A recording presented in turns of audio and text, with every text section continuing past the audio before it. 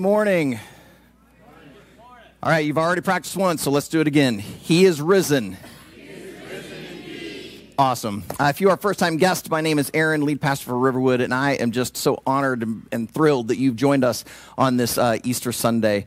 And kids, man, I just love having you guys with us. You just bring so much joy and so much energy into this place, hearing you guys sing. And I just want you to know that today, even though a little bit of what we get into is going to kind of get deep theologically, I think you guys are going to be able to get it. Like, I'm not just talking to your moms and dads. This is for you too, because Jesus did not just come for adults. He came for kids. Now, when I was a kid, I'm not sure I would have grasped everything I'm going to tell you today. You see, I don't think I was quite the brightest kid that God had put on the planet. Like, it's embarrassing to look back and realize the things that I believed, and it reveals that I kind of I was not able to grasp reality. I'll give you an example. When I was 4, I was convinced I could fly. Now, I don't know if that's because my last name's Bird or because I'd seen Superman or watched The Greatest American Hero. All I know is I had vivid memories of flying. Now, I realized that they were probably dreams, but I thought that they really had happened. So I have a vivid memory of flying from my play set in my backyard to the fence on the other side. I remember flying in my basement. Now, for some reason, I could only fly in the spring and summer. I guess the weather had to be warm. I couldn't fly in the winter. But I knew I could fly, revealing I did not quite grasp gravity and reality. Another example, my parents have kept oral historical records of my lack of ability to grasp the lyrics of songs. One day in kindergarten, I come home and I start singing a new song I've learned in music class. And I just knew that they knew it. We all live in a popper-copperine, a popper-copperine, a popper-copperine. My parents are looking at me like, no, Aaron, that's the Beatles song Yellow Submarine? No, I knew it was a popper-copperine. No idea what a popper-copperine is, but my 5-year-old mind had it grasped. Another song, kids, you know this one? I've got the joy, joy, joy, joy down in my heart. Okay, see, someone does know it. Right now, the song's going to be stuck in your head the whole rest of the day. Well, the third verse says, I have the peace that passes understanding down in my heart. However, my little 5-year-old mind thought it was, I have the pickle patch of understanding down in my heart. Now, I do like pickles, but I have no idea why I wanted a pickle patch down in my heart, thus revealing that I did not grasp reality. Unfortunately, though, my lack of understanding, revealing I was probably not due for an Ivy League education, did not extend to just my misunderstanding of science and gravity, nor to the words of songs. By the way, did you know that when you forget the words of songs, that's called lyric halitosis? I suffer horribly from this condition. But my misunderstanding extended to faith. Now, you've got to understand that my mom and dad were brand new baby Christians when I was born. My dad had become a follower of Jesus shortly before I was conceived, and then my mom a few months later while pregnant with me. So that means I grew up in a home where my parents were excited about the Christian faith, wanting to learn everything, and they began to just naturally share this with their child. And so I grew up hearing about Jesus' miracles, his teaching, but I mostly heard that Jesus died on a cross for the forgiveness of my sins. My dad tells the story that when I was 4 years old, while I may not have been able to grasp gravity, I began to grasp the reality of the cross. I one day peppered my dad with a bunch of questions, basically just restating the whole entire gospel story back to him. And he basically started saying, hey, Aaron, do you want to put your faith in Jesus? So he says, I climbed up into his lap. I prayed an innocent little 4-year-old prayer, asking Jesus into my heart. And then I got down and went right back to playing with my toys. But I grew up hearing about the cross, and I understood as best I could its significance. However, as I grew, I did not grasp the importance of the resurrection. I just thought the resurrection was kind of like this nice bonus. Like what really mattered was Jesus' death on the cross, because the penalty of sin was death, the scripture teaches.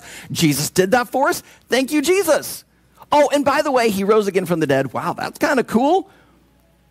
But I did not realize that the resurrection is actually the linchpin of the whole entire gospel story, and therefore the linchpin of the entire gospel faith.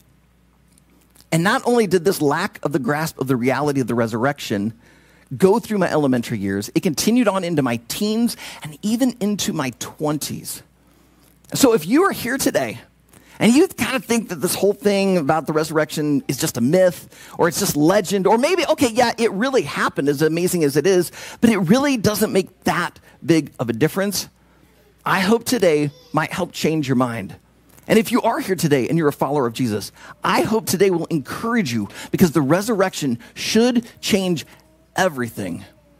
Today we're going to go to two different passages of scriptures to help see the importance of the resurrection and how key and critical it is to the Christian faith and to our daily lives. The first one is in Luke chapter 24. So if you brought a Bible today, I invite you to open up to Luke chapter 24. If you are a first-time guest, we will be putting almost all of the scripture on the screen so that you can learn with us, but we really encourage you, have your own Bible. Now, we don't care if that is a digital Bible on your phone or a paper Bible. We just think it's important for you to have one, because we don't want you just studying it on Sunday when we gather together on Sundays, but we want you to be able to read this thing on Monday and Tuesday and any day. So either download one to your phone or stop by our resource table and take one of the Bibles that are there, and that would be our Easter gift to you.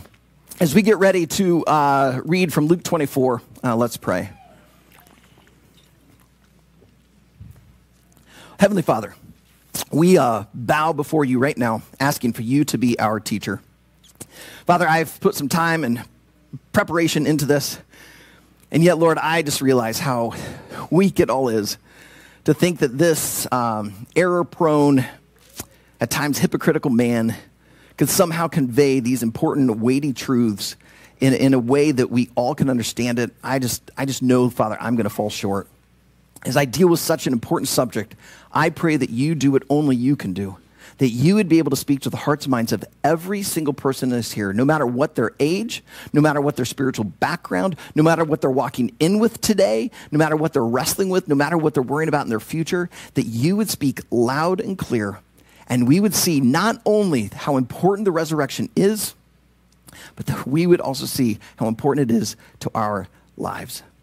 It's in Jesus' name we pray. Amen. Luke 24, we've been walking through the book of Luke throughout this whole Death Defeated series. Last Sunday for Palm Sunday, we heard Luke's account of the triumphal entry. This past Friday at our Good Friday service, we read a humongous chunk out of chapter 22 and 23. To start our worship gathering today, Jake read from Luke 24, verses 1 through 12. So that means we're ready for verse 13. So if you have your Bible open to Luke 24, join me at verse 13. That very day, that meaning the resurrection, that very day, two of them were going to a village named Emmaus, about 7 miles from Jerusalem. And they were talking with each other about all these things that had happened. While they were talking and discussing together, Jesus himself drew near and went with them. But their eyes were kept from recognizing him. And he said to them, "Oh, what is this conversation that you are holding with each other as you walk?" And they stood still, looking sad. Then one of them, named Cleopas, answered him, "Are you the only visitor to Jerusalem who does not know the things that have happened there in these days?" And he said to them, "What things?" And they said to him, "Concerning Jesus of Nazareth, a man who was a prophet, mighty in deed and word before God and all the people, and how our chief priests and rulers delivered him up to be condemned to death and crucified him. But we had hoped that he was the chosen one to redeem Israel. Yes, and beside all this, it is now the third day since these things happened. Moreover, some of the women of our company amazed us. They were at the tomb early in the morning, and when they did not find his body, they came back saying that they'd even seen a vision of angels who said he was alive. But some of those who were with us went to the tomb and found it just as the woman had said, but him they did not see." So our story starts off with these two gentlemen. Well, we think it might be two gentlemen. There's a good theory that it might be a gentleman and his wife, Cleopas and his wife. And they're walking to Emmaus. They're clearly followers of Jesus. They believe he was the Messiah. And because they're able to relate some of the story that just happened prior, which we heard to start our worship gathering, they heard about the women seeing these angels. They heard that Peter had made it to the tomb but didn't find the body. And so they're so confused. They're wondering what is going on. And that's when Jesus begins to teach. Verse 25. And he, Jesus, said to them, Oh, foolish ones, and slow of heart to believe all that the prophets have spoken. Was it not necessary that the Christ should suffer these things and enter into his glory? And beginning with Moses and all the prophets, he interpreted to them in all the scriptures the things concerning himself. Did you hear it in there? Yeah, he kind of insults them. Oh, you foolish people, you slow of heart. But he says, you're slow to believe all the prophets. And he begins to explain from Moses and the prophets. By referring to Moses, he's referring to the first 5 books of the Old Testament. To the Jews, they call that the Torah. Many Christians call it the Pentateuch. Tradition holds that Moses wrote those first 5 books, except for the last few chapters where Joshua wrote them as Moses has died. And so Moses wrote all that. And Jesus is saying, all the way back to Moses, he was prophesying about my coming. And then he goes to Isaiah and Jeremiah, to Daniel, to Hosea. And he starts showing how even the major and minor prophets had been pointing to these events. In other words, Jesus is saying, guys, this was all planned. Anyone here seen the movie The Karate Kid, the original? Okay, if you're raising your hand, you're probably over 30. The original Karate Kid stars a guy named Daniel. Daniel has moved from the East Coast to the West Coast, and his East Coast jive just doesn't seem to fit with the West Coast. And so pretty soon there are these bullies. They're feeling threatened by him because the one girl seems to like him. And so they begin to bully him, and there's even an event where Daniel tries to get some revenge, and they chase him down, and they start beating him up. Well, then Mr. Miyagi jumps in, saves Daniel, uses karate to defeat these other guys. So Daniel wants to be like Mr. Miyagi. Asked him, will you teach me karate? Mr. Miyagi very reluctantly agrees to do it. And so Daniel shows up all excited, ready to learn. And instead, Mr. Miyagi hands him a paintbrush and teaches him paint the fence. And he has to do it a certain way. All day long, Daniel's painting this fence, and he hates it. But he's thinking, maybe this is my way to pay for these things. So I don't have much money. My mom and I were poor, so maybe this is my way to pay. But tomorrow we'll start karate. So the next time he shows up, he has to wash the car and then wax on, wax off. It's like, what is going on? Pretty soon he's sanding the deck. And finally, Daniel just reaches frustration point. Just like, that's it. I'm done. You're not teaching me karate. Suddenly, Mr. Miyagi grabbed a hold of him, and in a pivotal scene, says, show me paint the fence. And right as Daniel's doing the paint the fence, Mr. Miyagi goes to do a punch, and it gets blocked. And he blocks again, and blocks, and blocks. And suddenly he realizes he's been being taught karate the entire time. Daniel was so confused, but Mr. Miyagi had a plan. Like the 2 people on the road to Emmaus, they were confused. They were bewildered. We thought this was the Messiah. We thought he was going to free Israel from Rome. We thought all these big things, but now he's dead. And then these women, and we all know women can't be trusted with their testimony, they say that he's risen from the dead, that some angels showed up. But man, one of our guys went, and yeah, the body's not there, but we didn't see Jesus. We don't know what's going on. And Jesus just basically looks at him and goes, guys, it's all going according to plan. This was not a mistake. It was God's plan for Jesus to not only come down, God to take on human flesh, live a sinless life, but to go and die such a horrible, torturous death on a cross, only to rise again from the dead. Even as Jesus was on that cross, knowing he was about to breathe his last, knowing how painful this all was, he knew he would live again. John 10, 17, 18, which we've used in last Sunday on Good Friday and now again this morning. Jesus said, I lay down my life willingly. No one can take it from me. I have the right and authority to lay it down, and I have the right and authority to take it back up. And that is exactly what happened. Jesus is unique. There is no one like Jesus. You may say, well, Jesus' birth was pretty unique. I mean, he after all, he was the God incarnate, born of a virgin. But when the shepherds showed up, they didn't see the Son of God. They just saw a baby who looked like every other Palestinian Jewish boy born at the time. You may say, well, therefore it's Jesus' death that sets him apart. Well, no. 100% of people die. Sorry to ruin your day. Like, the mortality rate is steady. So the fact that Jesus died doesn't make him unique. Well, it's the fact that Jesus died on a cross. No. Thousands upon thousands of people were killed upon crosses. In fact, I learned this week that in 66 AD, the nation of Israel tried to revolt against the Roman Empire, started what was known as the Great Revolt.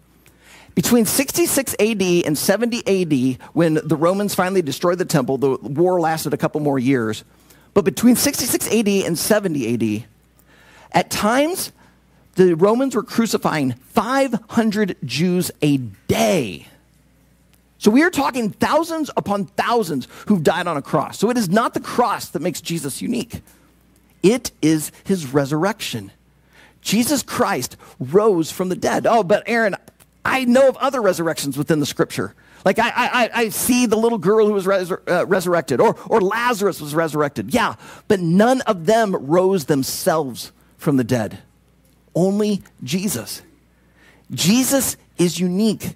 And it was the plan all along that he would do this. And because that was the plan, you can seek him and trust him. It also tells us that the resurrection is the linchpin. No resurrection, no gospel, no Christian faith. To show this, I'm going to invite you to flip to our second passage for today, 1 Corinthians 15. So if you know where 1 Corinthians is, go ahead and flip over to chapter 15. The book of 1 Corinthians is a letter that the Apostle Paul wrote to this really, really messy church. This church was struggling with divisions, discrimination. They were struggling financially. They were, kind of giving too much grace to people who should have known better, but they weren't giving enough grace to those who really needed it. I mean, this place was a mess. I sometimes will hear pastors and church leaders say, "Man, we want to have a New Testament church." In my head, I'm thinking, well, I sure hope it's not the Corinthian church, because that place was awful. Paul ends up addressing all of these issues. And it's like as he starts to get to the end of his letter, he just realizes, you know what? I just need to get them back to that which is basic. And so as we get to 1 Corinthians 15, notice what he says in verses 3 and 4. For I delivered to you. So in other words, when I was with you, as I was planting this church, as I was sharing the gospel, as I was discipling you, as I delivered to you as of first importance. So this is the most key critical thing that they could get. This is the foundation. And it's what he also received. So he's saying, this is what God gave to me. So God gave it to me. I'm giving it to you. This is the absolute most important thing. That Christ died for our sins in accordance with the scriptures. That he was buried. And that he was raised on the third day in accordance with the scriptures. Just like Jesus tells the two people on the road to Emmaus, all of the Old Testament, all of the Jewish scriptures point to me. Paul is saying the same thing, that all of it, the death and resurrection of Christ, was all prophesied. This is all the plan. That's because this is the absolute linchpin of Christianity. Many of you know that I am a little bit of a baseball fan. Fortunately, I'm a Kansas City Royals fan, so I'm very aware of suffering and misery. But I want you to imagine a baseball game where the pitcher's on the mound, puts his foot on the rubber, looks into the catcher, gets the sign, goes into his motion. But as he's going to throw, there's no ball in his hand. It's invisible. He throws it in, the batter swings at nothing, and then everyone waits around for the ump to say what happened. Oh, you missed, you swung and missed, that was a ball. A strike. Or, oh, no, that was a foul ball, but the third baseman couldn't see the invisible ball, so he didn't catch it in the foul territory. So now it's strike two. Oh, that one was a home run. It wouldn't work. You take out the baseball, you don't have the game of baseball. It's the same with the resurrection. You take out the resurrection, we have no Christianity. That's what Paul begins to argue after saying that according to the scriptures, he died and rose again. He begins saying, in fact, he says it down in verse 14. I apologize, this one's not up on the screen. In verse 14, he says, and if Christ has not been raised, then our preaching is in vain and your faith is in vain. No resurrection, no gospel. No gospel, no faith. You have to have the resurrection. It is important. It is what legitimizes the work of Good Friday. If you want to, think of it this way. Jesus defeated sin on Good Friday and defeated death on Sunday. In fact, that's why down in verses 20 through 22, we hear Paul say this. But in fact, Christ has been risen from the dead, the first fruits of those who have fallen asleep. For as by a man came death, by a man has also come the resurrection of the dead. For as in Adam all die, so also in Christ shall all be made alive. Let me just explain that for a minute. Kids, that word first fruits is an Old Testament word.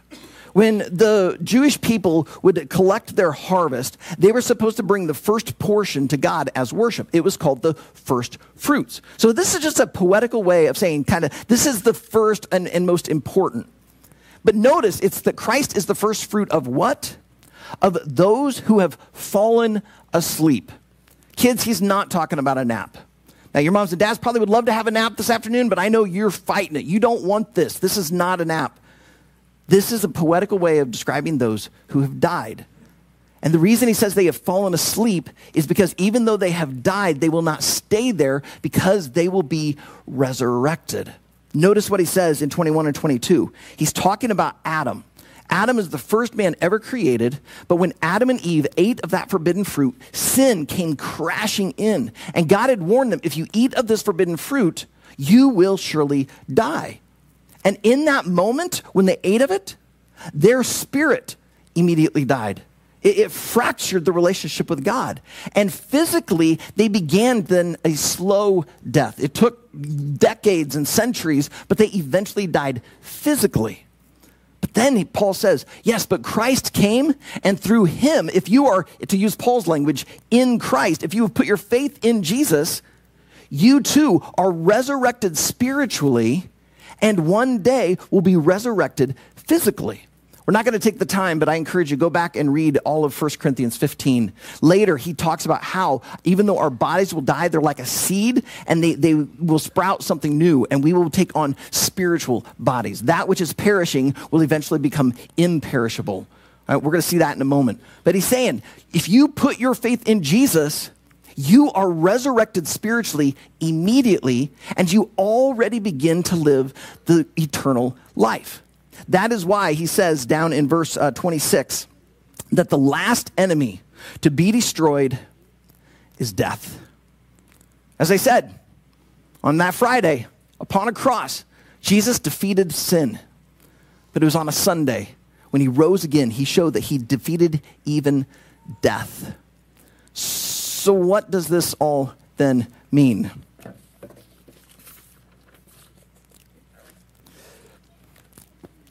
Oh, I forgot this one. I want to point this one out. Flip over. This is the end of the chapter, verses 54 and 55. Paul basically begins to mock this idea of death. He says that when the perishable puts on the imperishable, so when our bodies here, these natural bodies, end up being transformed into spiritual bodies, and the mortal puts on immortality, then shall come to pass the saying that is written, and he quotes from Isaiah, death is swallowed up in victory. O death, where's your victory? O death, where's your sting? If you are a follower of Jesus, all of this should encourage you tremendously. Because it means that when you are at the funeral of a fellow Jesus follower, you are not saying goodbye. You're saying, I'll see you later. It means that the pain, the misery, the suffering that you go through in this life is not the last word. It means that there is more. It means that there is more to this life, which then can mean that there's more in this life. In fact, the whole resurrection isn't just to be like a great moment in history, kind of like, wow, Jesus is really powerful. It is to be a motivator. That's why Paul finishes out this chapter, verse 58. He says to Jesus followers, therefore, my beloved brothers, be steadfast, immovable, always abounding in the work of the Lord, knowing that in the Lord your labor is not in vain. The resurrection should motivate you to stay steadfast, to remain immobile, to not be wavered by the culture around you, to not be struggling up and down, but instead to stay steady and keep your eyes on the resurrected Christ. Because this is not all there is. What you do here has meaning, and it affects the life to come. But what if you're not a follower of Jesus? Then the resurrection is an invitation. There's no one like Jesus. Jesus is completely separated from anyone and everyone. All sorts of religions tell you all these things that you need to do.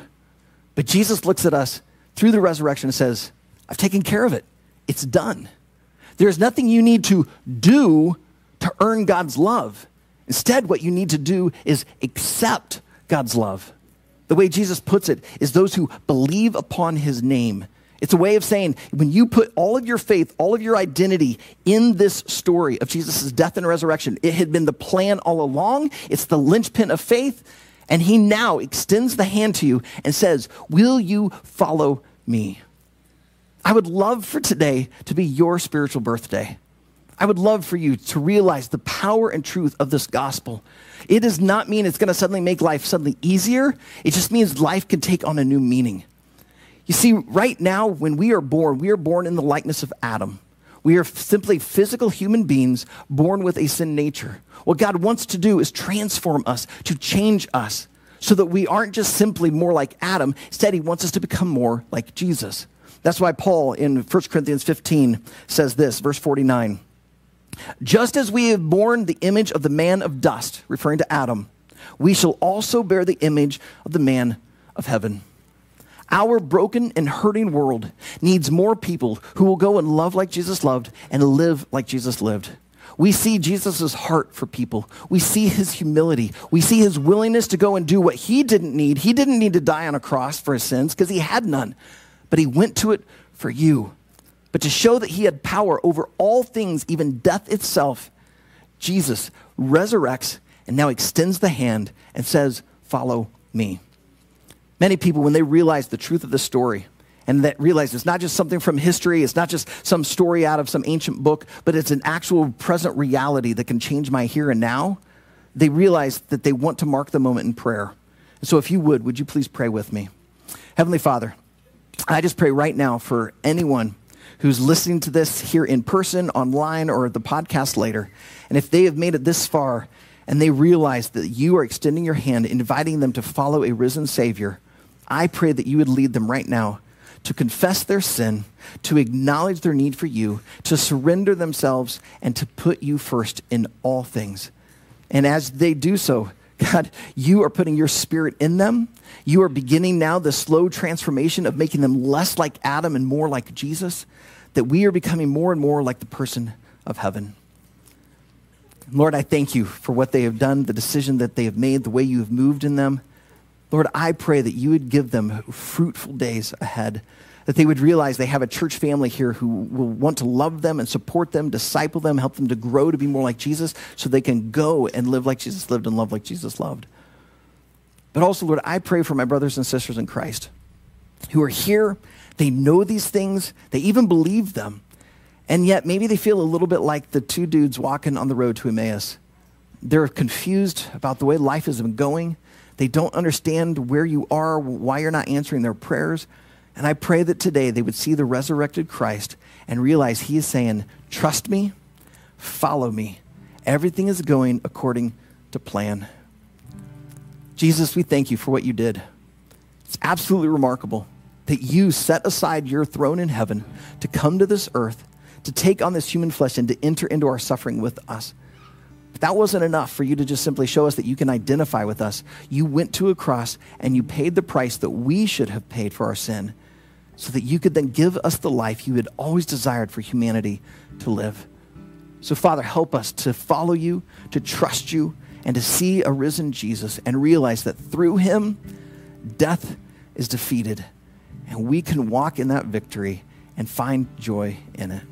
In Jesus' name we pray, amen. If you today put your faith in Jesus, would you just use that connection card and at the top on the back side on the top right column, would you just simply mark that today you chose to begin to follow Jesus? Our goal at Riverwood is not to get as many of those check marks as possible. Our goal is to help people like you really follow Jesus. We believe our world needs you. And so we just want to know so that we can begin to follow up and help you get connected, not just to Riverwood, but with God and begin this process of growing. Also, if you have a prayer request today, if there's something during the sermon just kind of stirred your soul and you realize you need to write that down, please use the back of that connection card and write that down. We would be honored to pray for you. Just drop those in that giving box on your way out. So to finish, let's finish with a couple of songs. I'm going to invite you to stand and let's exalt and worship our risen Savior.